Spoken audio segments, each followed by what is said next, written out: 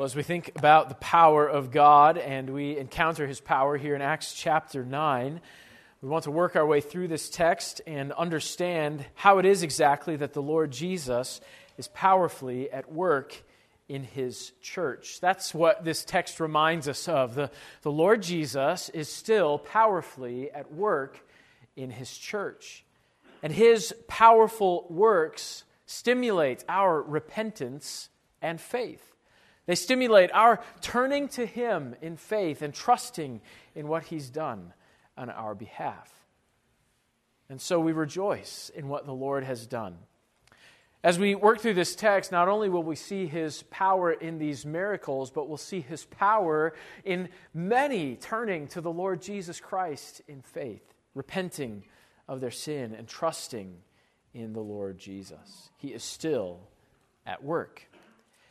In Acts 9:31, we sort of have a summary statement that kind of draws conclusion, God's work in Judea and Samaria, and then finally in the Apostle Paul's life through his conversion. And now that this chief persecutor has been turned to Christ, Luke tells us in 9:31 that there's now peace in the church, and the church is edified, it's growing, and they're walking in the fear of the Lord.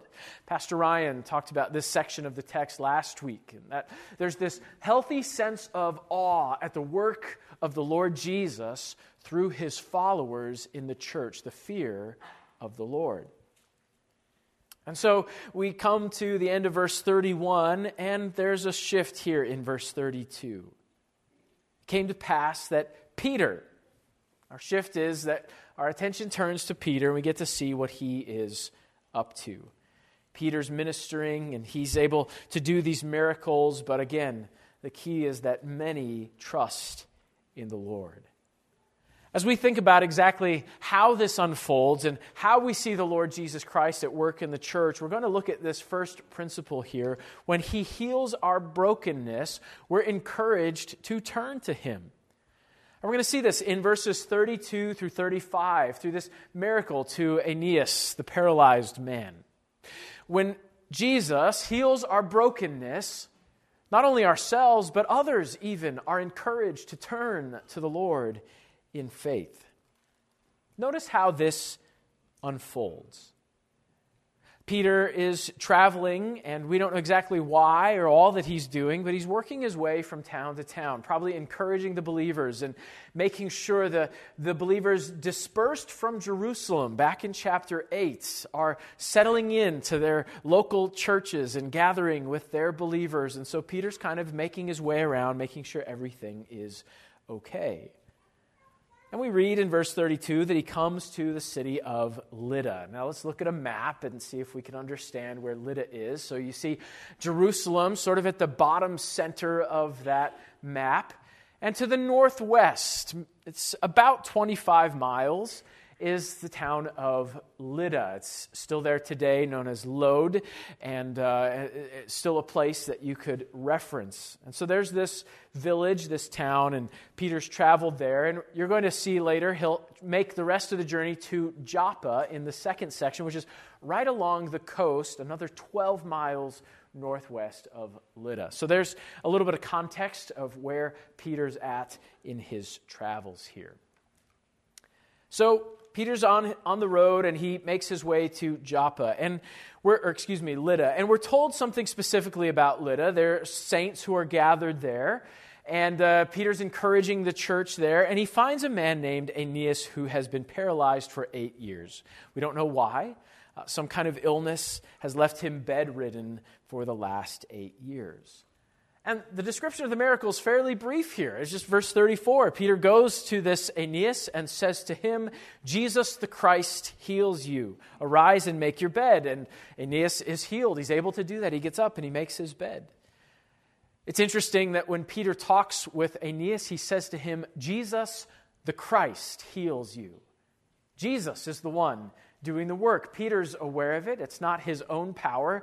Jesus is still at work, and it's Jesus, through Peter, who heals Aeneas. But I think maybe the most significant aspect of this miracle comes in verse 35, where Luke says, "All who dwelt in Lydda and Sharon. Now let's go back to our map. I didn't point this region out. You see it's pointed out there, the plain of Sharon. So this is the region sort of north of Lydda, between Lydda and the coast there, the plain of Sharon. And so word had spread even from the city of Lydda into the plain areas that this paralyzed man had been healed. And Luke tells us they turned to the Lord. Luke actually says that they all turned to the Lord. And it could be that literally every person turned to the Lord. That's possible. God could do that. It could be that Luke is using hyperbole here and that just there was so many that turned to the Lord. Everyone they had contact with turned to the Lord, but sure, there could have been some that didn't. We don't know for sure. The point is that hundreds, many, turned to the Lord as a result of this miracle. The Lord Jesus is still working powerfully in the church. The greater purpose of healing Aeneas was that many would turn to Christ. Now, think about that for a second. Why? Why did God bring healing to Aeneas? Was it just for this paralyzed man? Well, certainly, that's a good thing for him. He's not paralyzed any longer, and that's great, but Aeneas would yet again face physical difficulties and would eventually pass away. So this wasn't merely for Aeneas' good. In fact, the word that begins verse 35 is the word so. It points to the results. What God intends with this miracle is to affirm the works of Christ in the church, that many would turn to the Lord Jesus. See, he's still working powerfully in his church. This raises a couple questions in our minds as we encounter a miracle like this.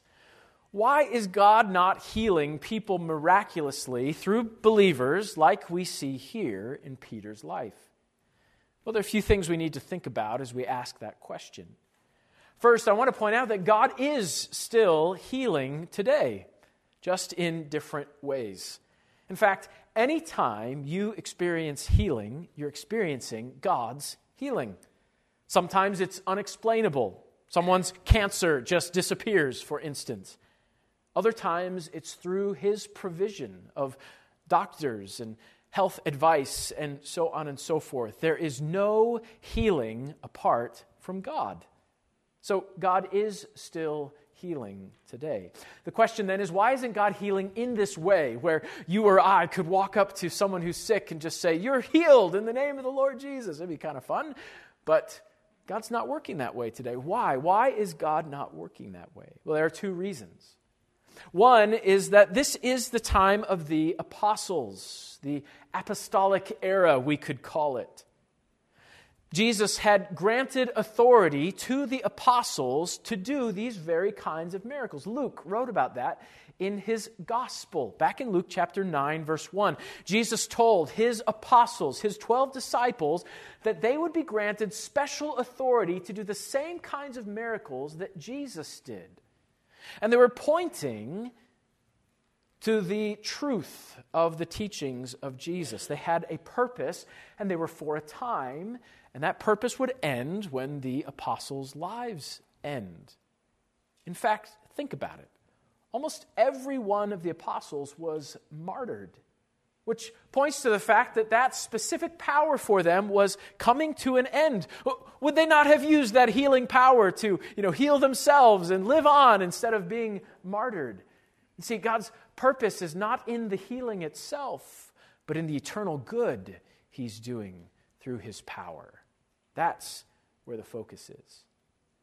Not only does this have to do with the apostolic era, but it has to do with signs and wonders.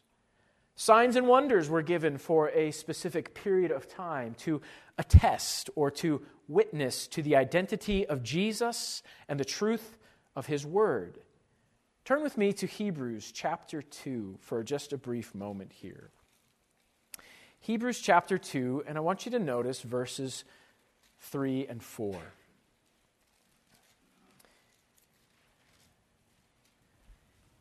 Hebrews chapter 2, verses 3 and 4. The author of Hebrews says this: "How shall we escape if we neglect so great a salvation, which at first began to be spoken by the Lord. That's referring to the Lord Jesus, who brought the message of the gospel, the message of God's salvation.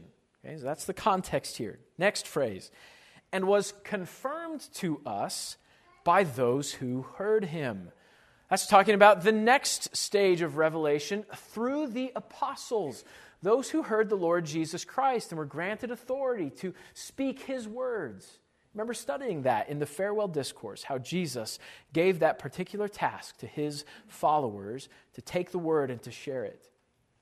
Now verse 4. God also bearing witness, both with signs and wonders, with various miracles and gifts of the Holy Spirit, according to his own will.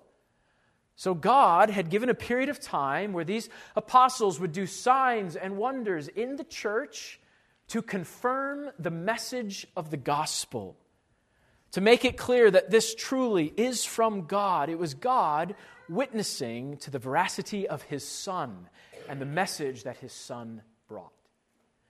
But as you notice in verse 3, the word confirmed is in the past tense.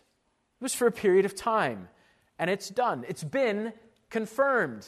Peter even says in his own letter that we have a more sure word confirmed to us, right? This period of confirmation was finished, completed. And so now we have the word of God witnessed by the apostles and signs and wonders from God himself, and yet that period is gone. And so that's why we don't see God working in that way specifically today. Because these signs and wonders, these miracles, were pointing to something greater. The gospel, the salvation of God. That by the very resurrection power of God, God could save the individual who turned to the Lord Jesus in faith. The powerful physical miracles were meant to point to that greater power of salvation by faith in Jesus Christ. They saw this miracle and they turned to Jesus. And I want to explain why we see this as a greater miracle. Maybe you read this account of Aeneas and your mind went to something else written by Luke. Did you remember anything the Lord Jesus did that maybe reminded you of what we read about here? Back in Luke chapter 5, verses 17 through 26, the Lord Jesus heals a paralyzed man. But the account goes slightly differently in that section.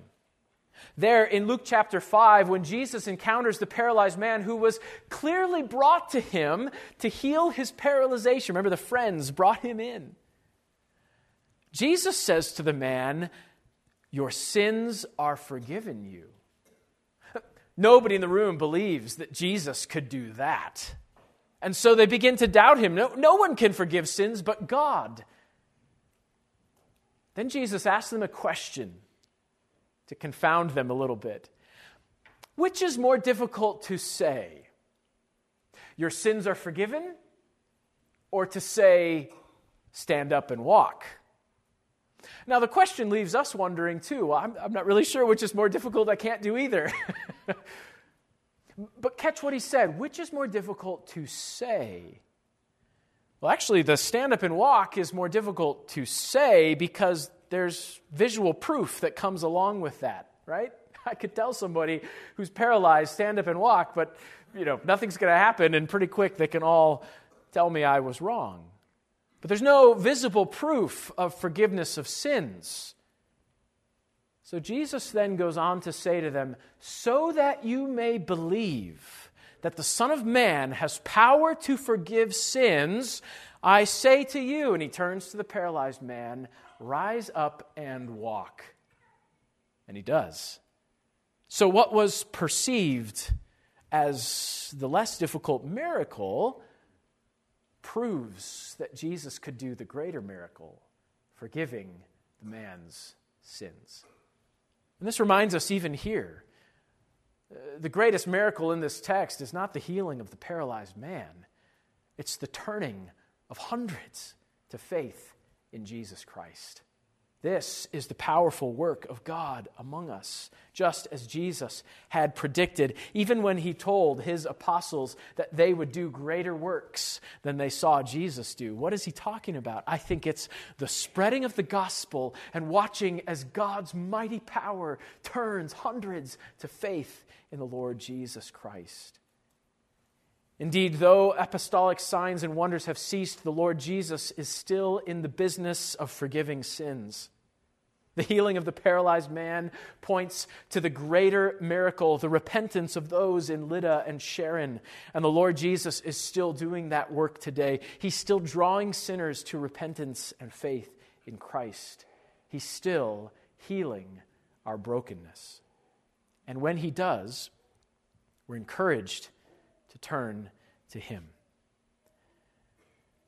As a pastor, oftentimes people wonder what it is that encourages me. There are a few times in my ministry here, and this happened when I was the dean of students at a nearby college in my previous job, and people would come to me for counsel and often would give prelude to what they were about to share.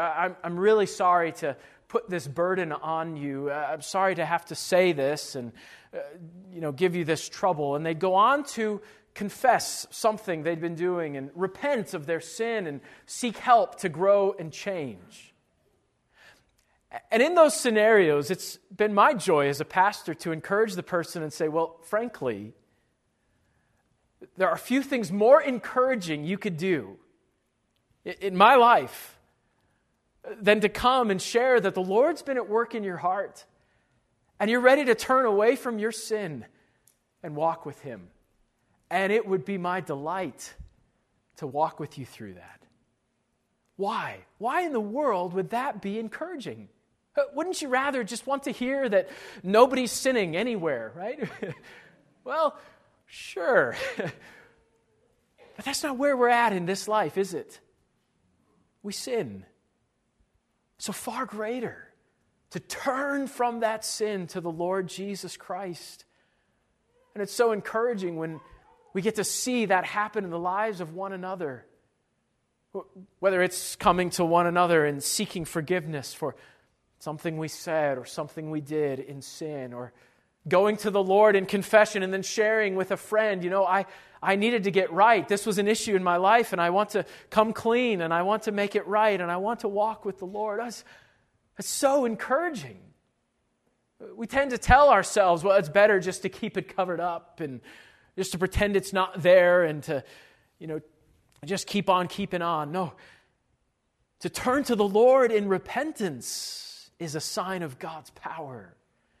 So be encouraged when God is moving in your heart to do that. Be encouraged when you see him working in the hearts of others to do that, because it's a reminder that God is still at work in power. The Lord Jesus is still working in his church.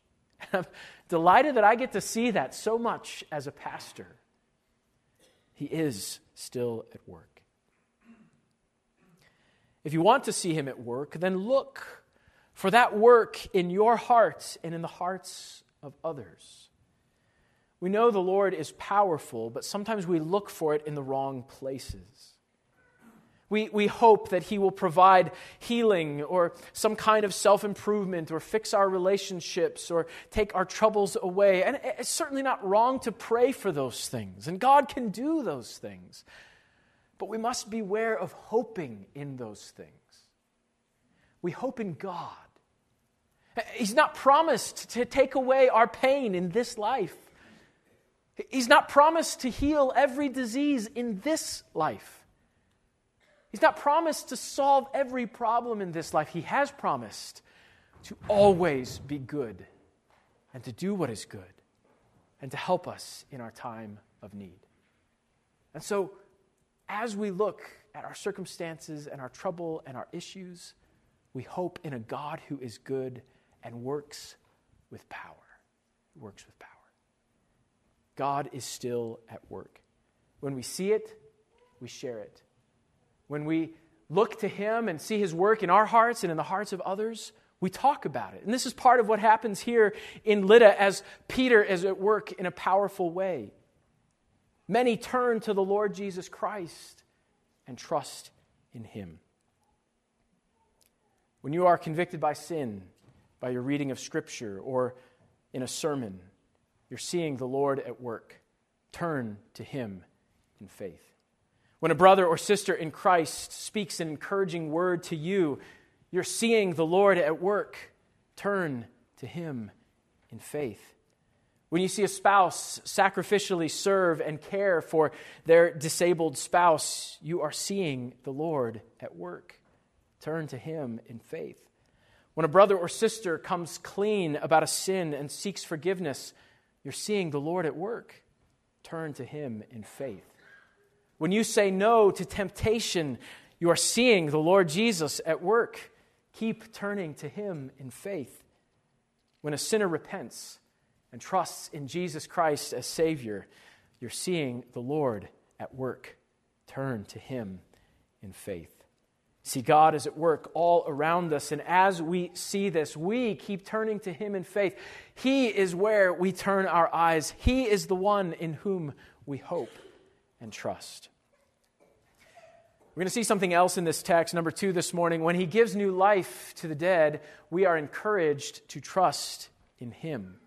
When He gives new life to the dead, we are encouraged to trust in Him.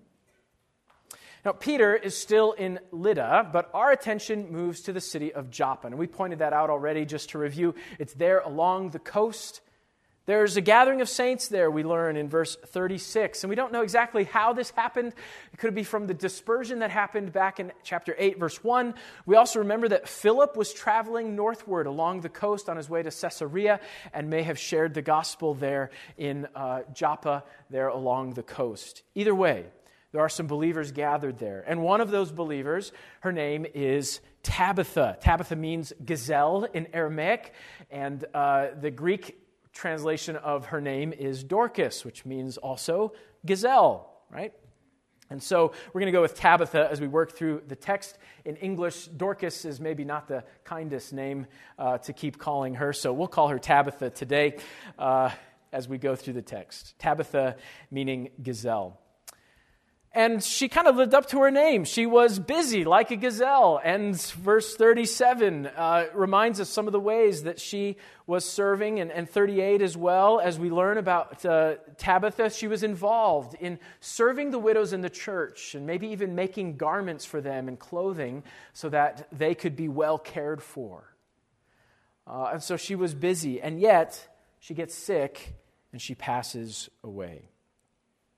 They wash her body, preparing her for burial, and they place her in an upper room, verse 37. We don't know why the upper room. Normally, you would just take the person to burial. They didn't have the same embalming techniques that we use today, and so normally it was a fairly rapid process to take them to burial, but in this case, they wait. Some surmise that even at this point, these believers were wondering whether Peter would be able to raise her back to life. And it's possible, because that's what they do next. They send word to Peter, 12 miles away in Lydda, that he should come at once. So Peter travels and makes it there. Verse 39 tells us about that. He goes immediately to the upper room. And again, why would they take him to the dead body right away unless it was that they were expecting him to be able to do something? They bring him there to the room, and there are widows in the room, and as Peter is surveying the scene, they're coming to him, showing him maybe even the garments that they're wearing that Tabitha had made for them by her faithful service and work in the church. Peter, in verse 40, sends them all out of the room. Leave at once. And he begins to proceed with the miracle. He does something interesting. He kneels down and prays. And I think this is another significant point for us in this text. It reminds us that Peter is not the one with the power here. He's talking to the one who has the power. Is this the will of the Lord Jesus to raise Tabitha to life? Indeed it was. And so he turns to the body and says to her, "Tabitha, arise." She opens her eyes and sits up. Peter, in verse 41, reaches out his hand and helps her up and calls in the other believers, the saints, and they see Tabitha there, raised to life from the dead. I want to pause here for a moment. With the words, Tabitha, arise, the reader may recall another important incident recorded by Luke. Maybe you can think back to a miracle that Jesus did in Luke chapter 8. There we read of Jairus' daughter who had passed away. Jesus is called upon to heal her, and so he goes to this room. And similarly, he clears everyone out of the room. But in that case, 3 remain in the room. Guess who was there to watch Jesus raise Jairus' daughter to life? Peter, James, and John. There, Jesus turns to this little girl and says to her in our English, "Little girl, arise." But if we go back to the words he spoke, Aramaic, the words are Talitha kum. That's my best pronunciation of Aramaic. I don't know. But that's what he says, Talitha kum. And you may have noticed audibly the similarity to what Peter may have said. In fact, there's just one letter difference when Peter says Tabitha kum. Talitha kum, Tabitha kum, right? Little girl, arise. Tabitha, arise. Peter had to be thinking back to that encounter with Jesus when he raised the little girl to life. And it points our attention as well to the fact that as Tabitha is raised to life, it's not Peter's power doing this, but God, the Lord Jesus, working through Peter, raising Tabitha to life. Sure, Peter's the one saying the words, but it is the power, the authority, the strength of the Lord Jesus. He's still powerfully at work in his church. But the raising of Tabitha is not the point. Sure, she lived some more days, maybe even years before she died. No, the point of this miracle was not to extend her life just a few years, but to point to something greater. To point to the identity and authority of Jesus, the resurrection and the life. Notice what happens in verse 42. And it became known throughout all Joppa, and many believed on the Lord. And so it was that he stayed many days in Joppa with Simon, a tanner. Peter stays in Joppa because the message of the power of the Lord Jesus Christ to save goes forth as a result of the resurrection of Tabitha. And many trust in the Lord Jesus Christ. And now there's a large church ready to gather in Joppa. And so I think Peter probably stays to help that church get off the ground and grow and be established there because of the powerful work of Jesus Christ. So the greater miracle, while one body was raised to physical life, hundreds of souls were raised and saved from eternal death. They were given spiritual and eternal life in the name of Jesus Christ. Now that's a miracle. When the Lord gives life to the dead, we are encouraged to trust Him. I do not have a green thumb. Neither literally nor metaphorically. I'm not good with gardens and raising plants or anything like that. I may have come to one of you at some point or another and asked for advice with gardening or plants and tried to follow it to the best of my ability, but like following a recipe, it doesn't always go quite right, even when you try your best to do so. A couple years ago, my brother-in-law gifted us a little palm tree. And he gave it to us because he's a missionary in the Philippines, and he wanted that little palm tree to be a reminder of his presence there in the Philippines. They have those kinds of palms that grow there. And so he gave it to us so we could remember to pray for him. Well, it was a sweet gift. And so we keep it in our kitchen. And, the palm tree he gave us is actually long gone. It didn't take long for it to die. And so we thought, well, we got to remember somehow to keep praying for him. Let's go find another palm tree. So we went hunting for a similar palm tree that we could purchase, and we found one. And so we placed that one in the same location. It's like replacing the goldfish, right? Nobody will ever know. So anyway, the palm tree is there, and so we thought, all right, good, we're on the right footing. We did a little more research this time. Well, how do we keep this palm tree alive? Certainly Iowa is not normal palm, climate here. And so we were trying to think, how do we keep this palm alive? So we tried a few different things this time around, hoping to keep the palm alive. Well, recently we saw just some, tan or brown coloring spreading on the palm branches and leaves, and we thought, oh boy, this is not a good sign. Our palm is going down.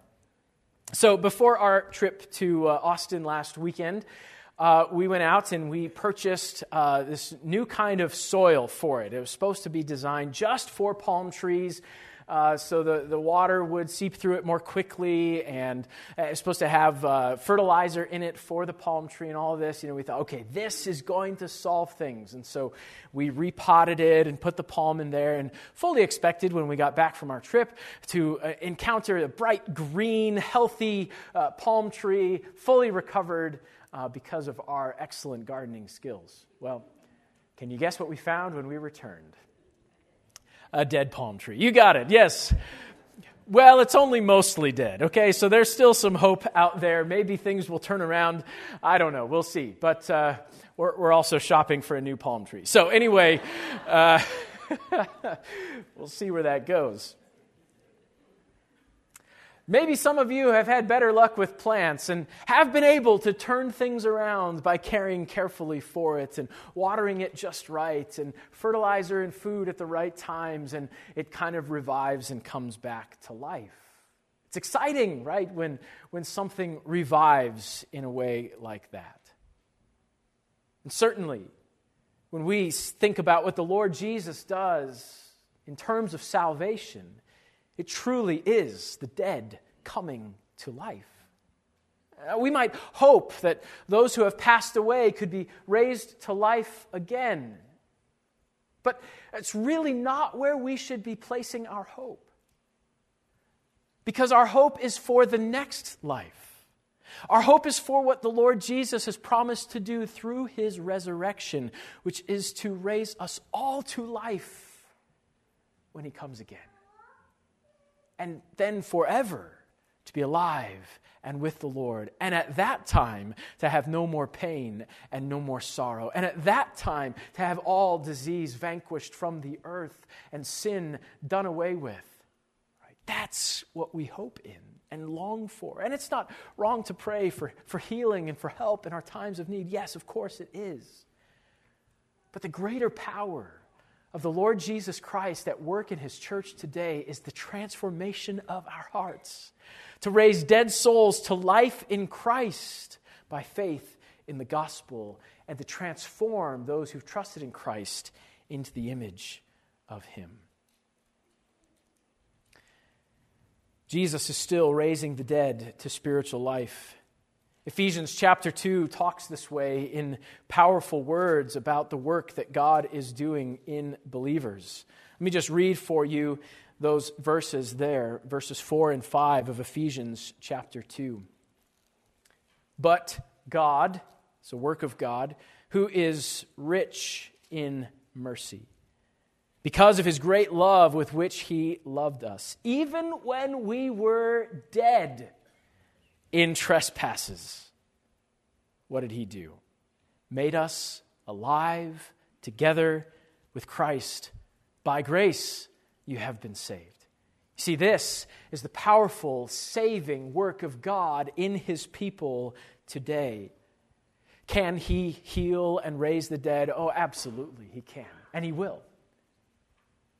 But what we hope in today, what we look for today, what we rejoice in today is his transforming work in our hearts to raise the dead to spiritual life and to transform the living into the image of his Son.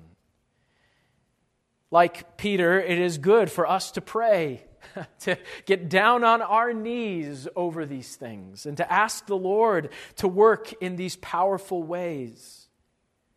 to ask that He would raise the spiritual dead to life, and to look then for His work in the lives of others, that when we see someone love as Jesus loved them, we're seeing new life and gospel transformation. When you see someone forgive as Jesus forgave them, you're seeing new life and gospel transformation. When you see repentance and faith in Christ, you're seeing new life and gospel transformation. I wonder, would you turn to the Lord Jesus in faith today?